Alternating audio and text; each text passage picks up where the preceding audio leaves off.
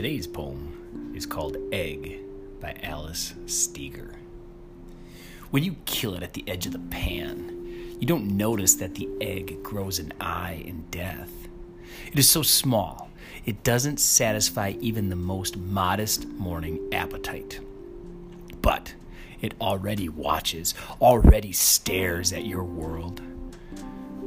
What are its horizons, whose glassy eyes perspectives? Does it see time, which moves carelessly through space? Eyeballs, cracked shells, chaos, or order? Big questions for such a little eye at such an early hour. And you, do you really want an answer?